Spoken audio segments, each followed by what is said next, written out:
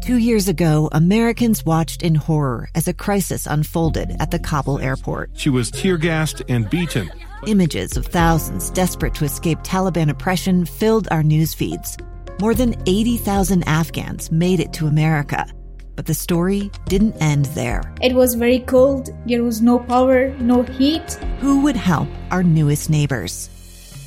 I'm Andrea Smartin. In Stranger Becomes Neighbor, you'll hear the stories of some remarkable refugees who left their homes and their dreams behind, only to start over from zero. Their only possession was 3 blankets. And you'll meet Americans who stepped up to help them. You want me to come when you deliver your baby. What can one person do in the face of an international disaster decades in the making? That's Stranger Becomes Neighbor. Find us at kslpodcast.com. Follow us on Apple Podcasts or anywhere else you listen. Hey, welcome back to the program. You hear that? They call that a rejoiner. Doesn't that make me feel big and powerful and important? Here on today's episode of Live Mike, we're covering the big debates. I would not have any idea on how to handle topics of this magnitude, presidential debates, elections, anything like that, if it weren't for the great Doug Wright, as you have heard me repeat over and over, because really I'm just trying to bask in his glow. I worked for Doug for a number of years as his producer. I was his producer, Amy, back in the day. And Doug has a big day today. He joins me right now. Doug, sir, how are you? I'm doing well. Thank you, Lee. And wow, what an intro. I'm going to have to, would you record that so I could put it in, my memoirs? Absolutely. I mean, as long as you don't pronounce memoir that way ever again, but absolutely. The memoirs. There you go. That's the way. Yeah. Listen, you have a big day. There is a presidential debate, which I presume that you'll catch on the TiVo later on, because you also this evening will be moderating the gubernatorial debate between the Democratic nominee and the Republican nominee. We'll get into that a little bit later, but I wanted to say that it doesn't feel exactly right to be working here at KSL and not traveling around the country chasing down these candidates with you like we did in the old days. We had a great time. 2012 especially was just a golden year, and we were all over the country, not just at the conventions in Charlotte and in Tampa. We were everywhere, and oh my goodness, what an experience that was for me, and I hope for you. We just had a great time, and it was so good working with you back then. Just a great producer, and now a great talk show host. Keep going. Keep going. You want them for your memoirs too? That's right. We saw a lot of tactics used at debates. We saw folks get folksy. We saw them get aggressive. We saw them get professorial, which is a word I stole from you. What tonight do you think, if you could predict, if you could get out your old crystal ball, what do you expect from these two tonight? Well, I expect everything from mud wrestling to who knows what. Honestly, with the wild card that we have in the equation, which is the President of the United States, Donald Trump, I just don't know. And, often you'd see, I remember the debate. It was the first debate between then President Obama and Mitt Romney. Remember even Saturday Night Live made fun of it. Like when he was being asked a question, he was wondering what he was going to buy Michelle for their anniversary and so on. I mean, the president was so bad in that debate, and Mitt Romney just cleaned up. Well, the president learned his lesson very quickly and came back and performed very, very well. We've seen moments where George Herbert Walker Bush was appearing to look at his watch, and that was devastating in that for heaven's sake, to show you how long I've been engaged with this, I can remember watching the Nixon-Kennedy debates with my grandparents back in the day. I was just a little kid, but I remember those. And there are legendary stories that go back and forth. One of the highlights, a really dear friend of mine was a weekend anchor at WBBM in Chicago, and when Carrie Cochran took me through their studios there in the late 1970s, she walked me through the studio where the Lincoln-Kennedy debate had been in Chicago, and I remember just thinking, oh my goodness. But back to your question, after that long circuitous route, I don't know, Lee. I don't know what to expect tonight. Remember, in the debate between then candidate Trump and then candidate Hillary Clinton, there one of those debates, it was almost like the term has been used, stalking, that Trump was just walking all over the stage, almost like stalking his opponent. Yeah. And it freaked everybody out. And so I honestly don't know what to expect tonight. But there are some things I'll be watching for, if you'd like to know. Well, let me. I do want to hear that in just a second. But you said something interesting a moment ago that it triggered in my mind this whole hypothetical scenario. I have, as I've been hosting this program, I end up with the feeling that I am only as good as my last show. So whatever the most recent show is, however that played out, that's how I feel about my career in total. And it's the true with sports, right? You are only as good as your most recent battle. And I wonder if it is also the same in debates. When there is a scheduled series of debates, is it the last one that really counts? And so this hypothetical scenario I've come up with, should Mitt Romney and President Obama, should the first debate have been the last, and to have seen President Obama perform the way he did there against Mitt Romney as he did in the first debate, could the course of history have been dramatically different? I believe so. I think it could have been a game changer. You'd like to think that we all would weigh it. We'd weigh the 2-3 debates, whatever it might be. We have very short memories. Yeah, give an aggregate score. But no, we usually, and the closer it is to the election, the last event that happens tends to be the one that you remember and has the impact on you. There was a president of the United States that is highly revered in military capacity and as a president, a Republican president.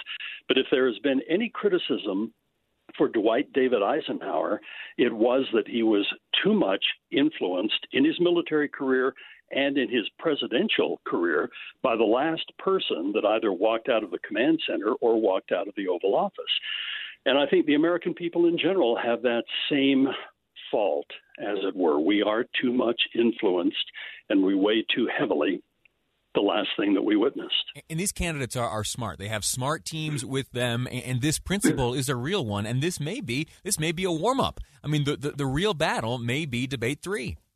Yeah, no, absolutely. Absolutely.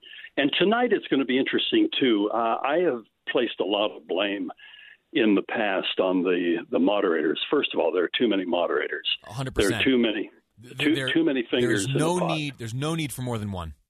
That's right. And honestly, Lee, I understand it sometimes where they have the national moderator, and then if they're in a particular town, they have somebody from Cleveland or they have somebody from Salt Lake City for the vice presidential debate. I'll throw them a bone on that for a question or two. But it ends up being a circus. And then I love the big pronouncement you always get at the beginning of a national debate, especially, that we are going to adhere to these rules. We expect the audience to be quiet.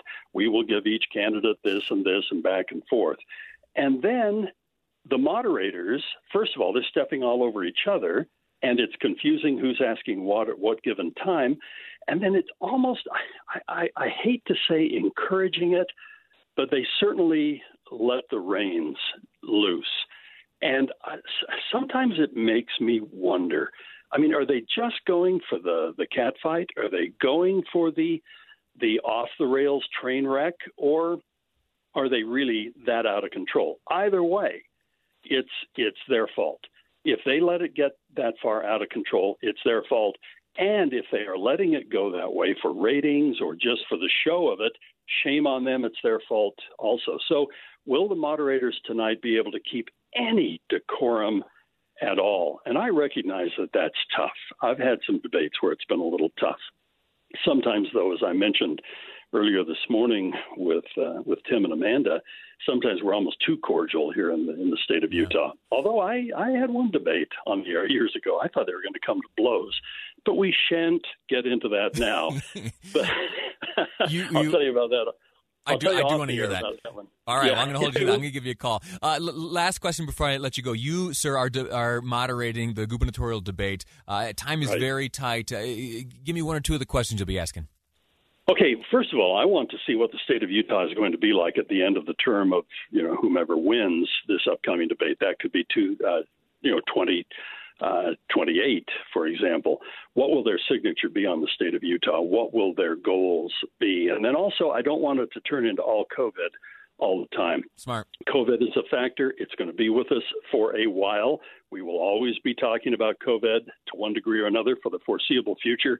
But Utah has a much bigger future than COVID, and I want to get into that. Very good. Looking forward to it, sir. My friend and coworker, the great Doug Wright, moderating tonight's gubernatorial debate. You can hear that here on KSL News Radio. Also just a great person to chat to, look back at history and understand really in good context what tonight's presidential debate means, both for tonight and for the election at large. Doug Wright, again, thank you.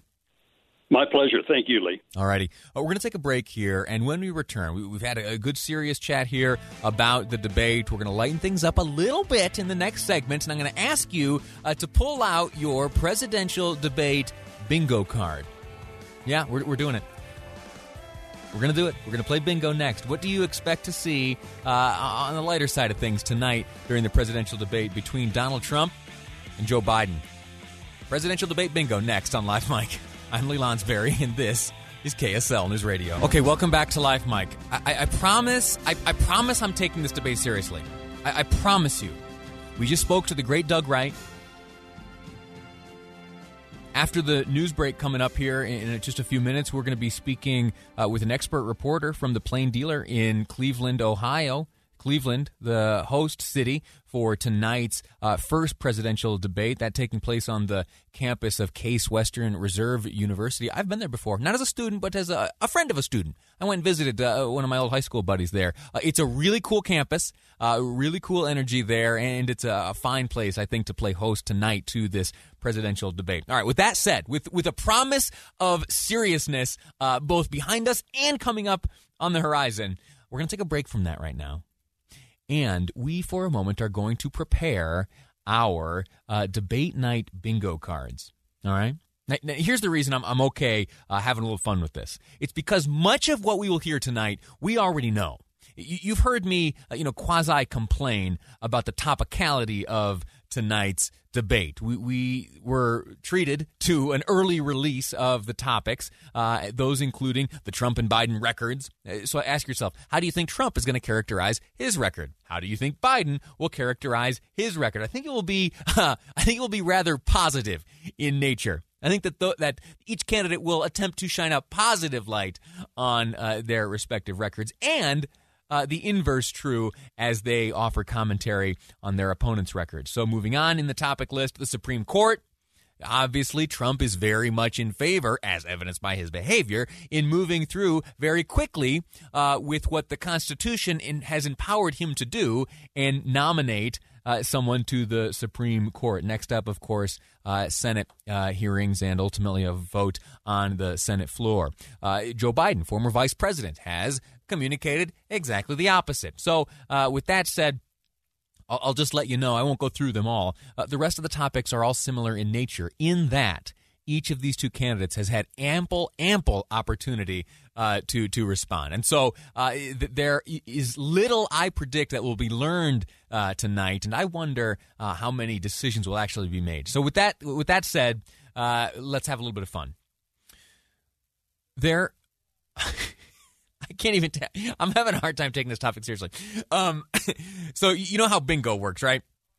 You've got the board. On the bingo card, you have different squares that have different words or happenings. And tonight, during the debate, if you have either an actual or your imaginary bingo card there in front of you, each time one of these sayings, one of these phrases or whatever is uttered, then you get to mark down that square. And you get you get a full line of those, and then, you shout bingo and you win or whatever you win at the bingo hall. So, again, debate tonight, it's bingo time. Ask yourself what you think will be heard. So let me go through a list that our own producer, Gustavo, has prepared here. There are some interesting ones. So on the Biden side, so this will be the use of a malapropism. Now, when Gustavo gave me that word, I thought, hold on a second, I don't know what a malapropism is. And so he was very kind and gave me a definition. And so for Biden tonight, there are those who will be looking for malapropisms. Definition of that word malapropism is the mistaken use of a word in place of a similar sounding one, often unintentionally amusing. As in, for example, dance the flamingo instead of dance the flamenco. All right, you get that one? I think I do that on occasion. I know I'm in the talk business, and I shouldn't really have habits like that or hang-ups like that. But I know, in addition to my stuttering and stammering that you hear ad nauseum, I think that there are occasions where I use malapropisms. If you catch me using one of those, why don't you send me a text? Call me out on that, 57500. That's the Utah Community Credit Union text line. In addition to that, folks listening to Biden tonight will be looking for him to use the word folks. References to the middle class. Also, you know you've heard this one. Close your eyes and just envision Vice President Biden on a stage making a point and starting that sentence and starting that point with the word look, look, look, look, look. Let me give you the straight dirt here. Look, look, look. You get that one? I hear it crystal clear. Next one, Joe Biden tells a story about some average Joe, quote, average Joe worker that he met on the campaign trail. And then also references to his time working with President Obama, of course. Now, let's jump over to the Trump side of things. So as you hear President Trump speaking tonight during the debate, keep an ear open for some of these phrases. Huge, huge.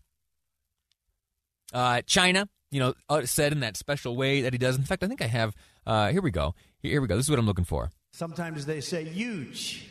Sometimes they say huge. So if you hear that tonight, if you hear huge pronounced in that special Trump way, you get to make a mark on your bingo card. And then China, pronounced in that special Trump way. China. China. China. China. All right, if you hear that one tonight, you get a square. What else? If he makes any claims about the coronavirus, if President Trump talks about voter fraud, and this one is, so I think it's likely to come up, and I don't like joking about it, but I do believe that it will be a theme tonight. So stepping aside from the jovial nature of this segment, if you hear President Trump accusing Joe Biden of wanting to defund the police, now that is going to be an interesting debate if it arises during tonight's debate there in Cleveland. If President Trump accuses Joe Biden of wanting to defund the police, I will not be surprised if the response from Joe Biden is swift and stern and clarifying in that now listen, Joe Biden supporters certainly have uttered the words defund the police. There are certainly those marching in the streets with big posters with the words defund the police scrawled across them. But those words I have yet to find uttered by Joe Biden. So I'm kind of anxious to see them go back and forth on that to get both clarification of Joe Biden's position and also to kind of put that to rest should it need extensive clarification. All right, moving on here. Actually, let me play for you some of the audio. So these are some of the things that we'll be looking for tonight. So if President Trump uses one of his nicknames, Sleepy Joe. Yeah. Sleepy Joe. Yeah, so if Sleepy Joe is used tonight, you get a square. And then here is Vice President Biden using the word folks, of course. Look, folks, I want to set the record straight in a couple things. Look, folks, I want to set the record straight in a couple things. That was two. That was, I think that one would count for 2 bingo squares because he started the sentence with the word look, and then he referred to the audience as folks. That's 2. That's a double. And then this one is classic Joe Biden. With all due respect, that's a bunch of malarkey. With all due respect, that's a bunch of malarkey. With all due respect, that's a bunch of malarkey. With all due respect, that's a bunch of malarkey.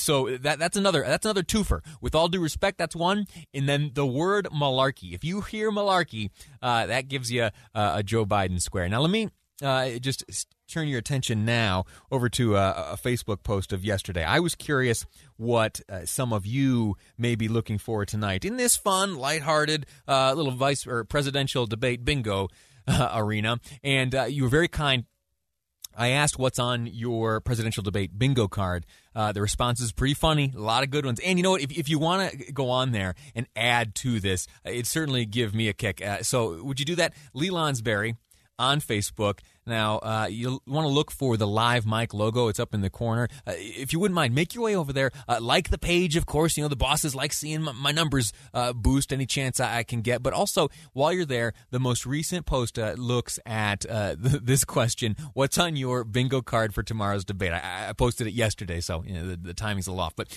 go on there, read what others have said, and add there what you think you'll see tonight. And I'll go through a few of these real quickly. Trump University, reference to Trump University, reference to Hillary's emails, reference to Hunter Biden's finances, reference to debt to Russia, reference to President Obama, Sleepy Joe, Russia, fake news, $750, Stormy, you get that one, and Ukraine. All possible phrases to be used during tonight's presidential debate, which could earn you a little circle with the bingo dauber on your bingo card. All right, so I apologize for the frivolity. I know we should be paying close attention to the very, very important matter at hand, where the nation's future will be debated on the debate stage by those two individuals, blah, blah, blah. Okay, we had fun. We're going to take a break now. When we return, we're going to look again at this debate, but we're going to do so with a little help from a writer from Cleveland, a reporter from the Plain Dealer. That's the big newspaper in Cleveland, Ohio, which plays host to tonight's presidential debate. We're going to ask Seth Richardson, reporter, about how the city's doing, how they prepared, and what Utah can expect when the vice presidential candidates arrive here in our state October the 7th. That's coming up next on Live Mic. I'm Lee Lonsberry, and this is KSL News Radio. Welcome back to Live Mic. I'm Lee Lonsberry. Big night tonight in the world of politics. The first debate between President Trump and Democratic nominee for President Joe Biden will be live from Cleveland. And some are speculating this could be the most watched political event in American history. The most watched political event in American history. Does that ring true to you? Do you think that the excitement surrounding what's going to take place tonight in Cleveland will equate to the most watched political event in American history? Fascinating. The Plain Dealer is the name of the big newspaper in Cleveland, and that paper has been closely covering the debate tonight, and it's been reporting on the stakes for each candidate. Listen to how many eyes and ears could be on the debate tonight. A little background. In 2016, the first debate between then Republican nominee Trump and Democratic nominee Hillary Clinton pulled in 84 million viewers. That's huge. That's a massive audience. That doesn't even count the people who were watching at parties and bars or restaurants or offices or even on C-SPAN. Tonight, okay, in 2016, 84 million viewers. Tonight, there are predictions of close to, and if not more than, 100 million viewers for Biden v. Trump. That according to the Plain Dealer. Why is there so much interest in this debate? Seth Richardson, a reporter, in fact, the lead politics reporter with the Plain Dealer in Cleveland, joins us right now. He wrote a viewer's guide to the debate tonight. So first off, Seth, thank you for your time. Hey, thanks for having me, Lee. Yeah. How has Cleveland been preparing for the debate tonight? Well, as you can imagine, there's been a lot of prep work going on over it's going to be hosted at the Cleveland Clinic in Case Western Reserve University at the Samson Pavilion over there. So there's a lot of inside work, obviously, because, you have a lot of coronavirus restrictions going on, right? Can't have a large crowd and have to have social distancing and those kinds of things. But, with presidential debates come, large crowds that follow them, right? These are usually high fanfare events for protest, activism, organizing, all sorts of things. So we're seeing, obviously, more, higher police presence, higher security presence here. Not totally surprising given, the way the 2020 has kind of unfolded out, both with the pandemic and the nationwide protests following George Floyd's killing. We've just seen a pretty big increased police presence. The governor has dispatched the National Guard up here if they are needed. It's just a preventative thing to counter any kind of large protests that are going to happen. But the real odd thing is while there is this heightened security that you see everywhere, so far there haven't been kind of these throngs of people in this big sort of fanfare that you see in other years, partly because it's such a limited debate and people aren't really, too keen on going out this time around. So it's sort of this weird night and day approach. You've reported there's anticipation of up to 100 million viewers tonight. Cleveland is no stranger to big events. I was there myself in 2016 covering the Republican National Convention there. I also, when I was younger, I would travel back and forth to Cleveland to see LeBron James play. You guys know about big crowds. Where does this stack up against the big crowds in recent and big events in recent history there for the city of Cleveland? Thus far it's not very big, again, because, with those other events, what you get, like you said, you get people like you who travel to the city and, come in here, and there's throngs of reporters who are coming in here, and every kind of activist group wants to come in here, and all the parties want to come in here, and the campaigns just want to put people out there, doing volunteer work or paid work even for the campaigns, and there's just all these different types of people that want to come. With the pandemic going on right now, though, you're not seeing near as much of that. You're seeing some local organizing, and there are certainly people up here, don't get me wrong, but it's not like the typical kind of, the RNC or the, NBA finals or anything like that, where you're bringing people in and you just have hotels completely at capacity and just everybody's coming in all at once. It's a real sort of limited footprint, so to speak, at least as much of a limited footprint as a presidential debate could be. Yeah, we're speaking with Seth Richardson, the lead politics reporter for the Plain Dealer in Cleveland, Ohio, which tonight will play host to the first of a series of 3 presidential debates between, of course, Donald Trump and Democratic nominee for President Joe Biden. There have been over time a number of let me just restart this. There is an understanding of what will be covered tonight. The topics at the debate will be things like COVID, the Supreme Court, the economy, race and violence, but there are some topics that are missing. What topics won't we hear about?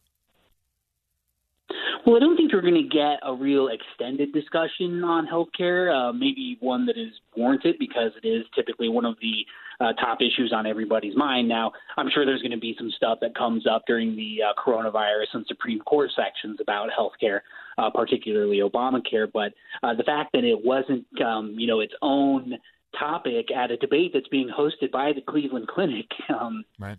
At their healthcare education campus, it does seem a little odd. You think you would touch on that because there are these sorts of questions surrounding that. And I think the other big one that has really chafed people the wrong way is climate change, right? Out there in the West, you've seen what's happened, with the wildfires going on everywhere. We've had a record hurricane season. And, there's really doesn't seem like there's going to be any kind of discussion on climate change in this debate. So those are the 2 really glaring ones that kind of stand out. But again, it's also been a really news-packed year. So when you're limited to 6 15-minute segments, kind of have to take the topics that are in front of you. And there are 2 more debates. I'm sure climate change and healthcare will come up in a greater capacity and probably one of those others. Do you predict that there are many in Cleveland and around the country who are watching tonight's debate and who remain on the fence, undecided between these 2 candidates? That's the big question I've been trying to answer, right? Because this is unlike any other presidential election year. And, it's coronavirus and the pandemic's going on. Everybody's at home. But the reason that it is so different from kind of a, voter engagement standpoint is because, think about it, everybody has been pretty locked on to what is going on in politics essentially since March, right? The country was, basically shut down for quite some time. There weren't, sports or movies or any of these other distractions. Everybody was paying attention to politics really from, basically throughout the entire spring, if not the entire summer on top of that. And now it's only amplified, just because everybody kind of is in tune. Most people in most election years, I don't want to say most people, but a lot of people in election years probably aren't really paying super close attention to the presidential race until, roughly the summer's over, right? They want to get through with their fun, and then they can kind of get back to business. This time it's a little different, where everybody has been paying attention for so long, and it does seem like most people have kind of decided, at least if you look at poll numbers in a lot of the real important states. I mean, take, Ohio, for instance. We just had 3 pretty, high-quality polls come out here last Thursday that are showing, something like maybe between 2 and 4% of undecided voters. That's really low. Yeah. But in such a close election, that 4% really does matter, right? You got to make the plays around the margin. So that's why you're seeing a little bit of creativity coming from the campaigns. Listen, you've got a full day ahead of you. Seth Richardson, lead politics reporter for the Plain Dealer in Cleveland, Ohio. Again, host of tonight's presidential debate, a series of 3 of them. Number 1 happening tonight. Seth, listen, I'm jealous of your vantage point tonight. I wish I could be there with you to observe at least how things play out on the street in that beautiful city of yours. Well, hopefully I'll do it justice when you read my story in the morning. All right, we'll certainly click our way over there. Thanks again, Seth Richardson from the Plain Dealer in Cleveland, Ohio. We're going to take a break right now. You heard there in our conversation brief mention of moderator Chris Wallace. I want to take some time when we return to talk about his role, specifically Chris Wallace's role, and also the role of a moderator at large. I'm going to ask for your questions as well. What do you think ought to be the role of a moderator? I've moderated debates myself. I'll share with you some of my experiences and what I think we should expect tonight from Chris Wallace as he moderates the first of 3 presidential debates. That's ahead on Live Mike. I'm Lee Lonsberry, and this is KSL News Radio. Welcome back to Live Mike. I'm Lee Lonsberry. We're going to wrap up this hour, continuing our conversation about the big debate coming up tonight. You going to be watching? I'll be watching. It'll be Baby Piper's first debate. That's not a milestone we track, right?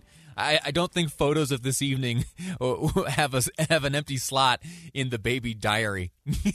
Maybe her first haircut, she loses her first tooth. Certainly photos of her first steps, her first words, such like that. But not where was she during the first presidential debate of her life? No. Oh, okay, all right. Well, maybe I'll invent that. Maybe for the parents. For the parents of politically minded babies.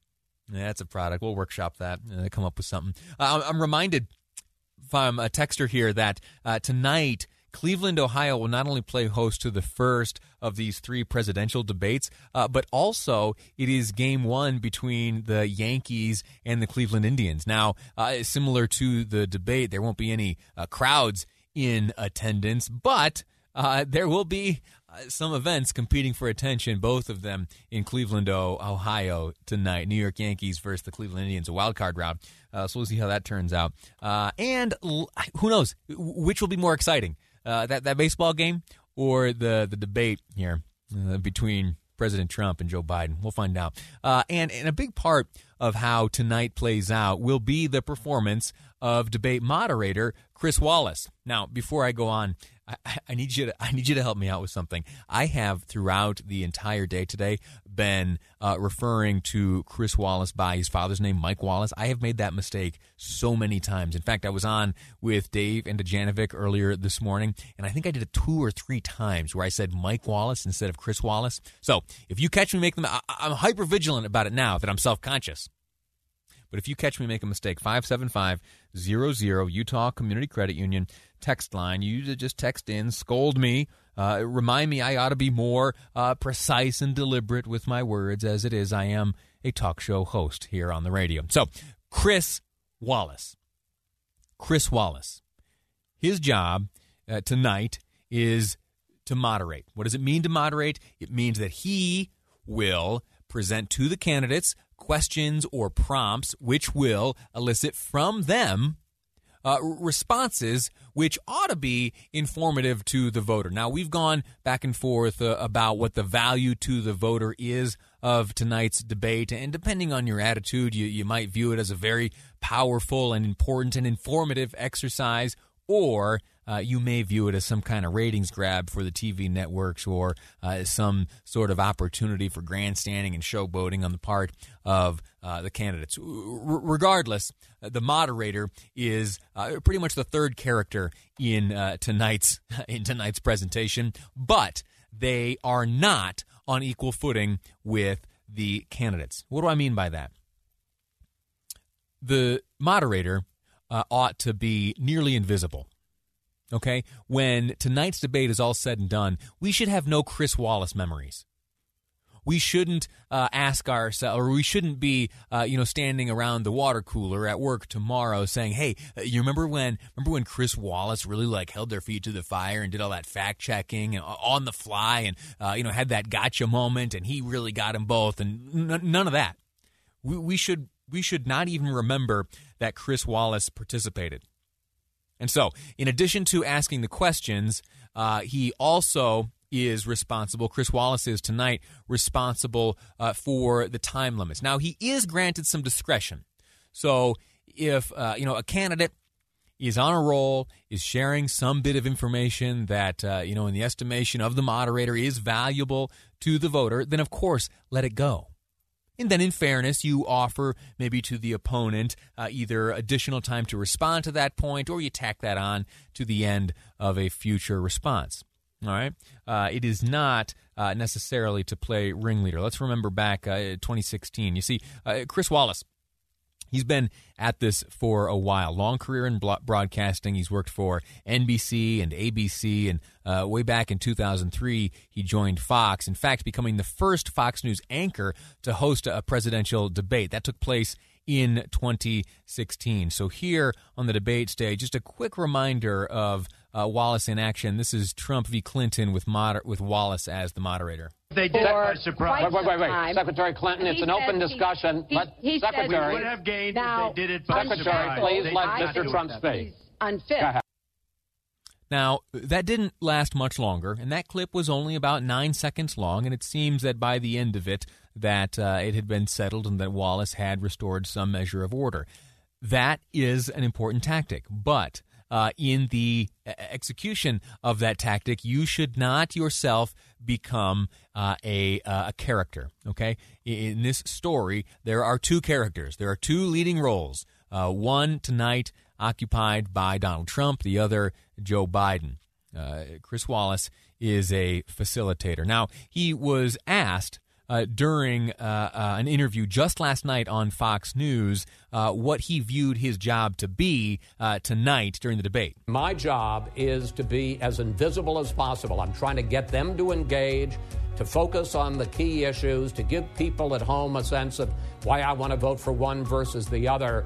Okay, very good. He used that word invisible. I'm glad he did, because that's exactly how I feel. He continued about his role of the moderator. If I've done my job right, at the end of the night, people will say, that was a great debate. Who was the moderator? Outstanding. Exactly right. I'm so pleased that he has that understanding. Now, let's just hope and cross our fingers that he actually follows through with that. Okay? Because if he doesn't, if we remember Chris Wallace, it's a disservice to the voter, because it means that he will have taken time available to these candidates to make their point.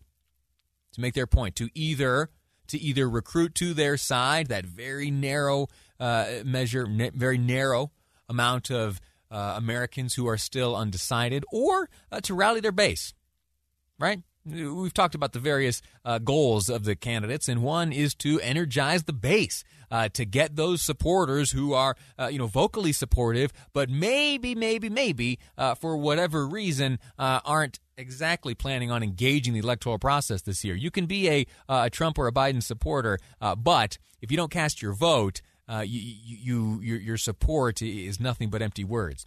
And so that will be one of the goals, certainly, of tonight's debate by the two candidates. Last point I want to make before we go to break here has to do with something that Chris Wallace a moment ago didn't say. He didn't say that he would be acting as a fact checker. On Sunday, Presidential Debate Commission co-chair Frank Fahrenkopf on CNN's Reliable Sources had this to say on the decision to not have the moderator engage in fact-checking. When we choose moderators, we make very clear to them that there's a vast difference between being a moderator in a debate and being a reporter who is interviewing someone. When you're interviewing someone, if they say something that is in direct opposition to something they said a week ago, your duty is to follow up and say, wait a minute, you didn't say that a week ago. But that's not the case in the debate. If one of these candidates says something on the stage Tuesday, it's the role of the other person in a debate to be the one to raise that and say, wait a minute, you're changing your position and so forth, rather than the moderator. Okay, you hear that? Mr. Fahrenkopf there, he said that it is the responsibility of the other participant in the debate to do the fact-checking on the fly. I agree with that in part. I do agree that, should on-the-fly fact-checking happen in this setting, it should come only from the opponent. But in terms of fact-checking at large and allowing what takes place tonight on the debate stage to influence and inform our decisions at the ballot box, it is you and I who bear solely the responsibility of fact-checking. If you hear something tonight that strikes your ears a little bit sideways, you hop on the Google and you search around for source documents and interviews and find the information that leaves you satisfied. You and I are the fact-checkers, no one else. Quick break. When we return, we're looking at the 3rd District race for Congress here in Utah. That's ahead on Live Mike here on KSL. It's the story of an American held in a dark Venezuelan prison. Then all of a sudden they all kind of lined up. They pointed their guns at me. And this is the point where I thought, I'm going to die today. I'm Becky Bruce. I spent a year working on Hope in Darkness, which now has more than 2 million downloads. Find it on KSLpodcast.com or wherever you listen to podcasts.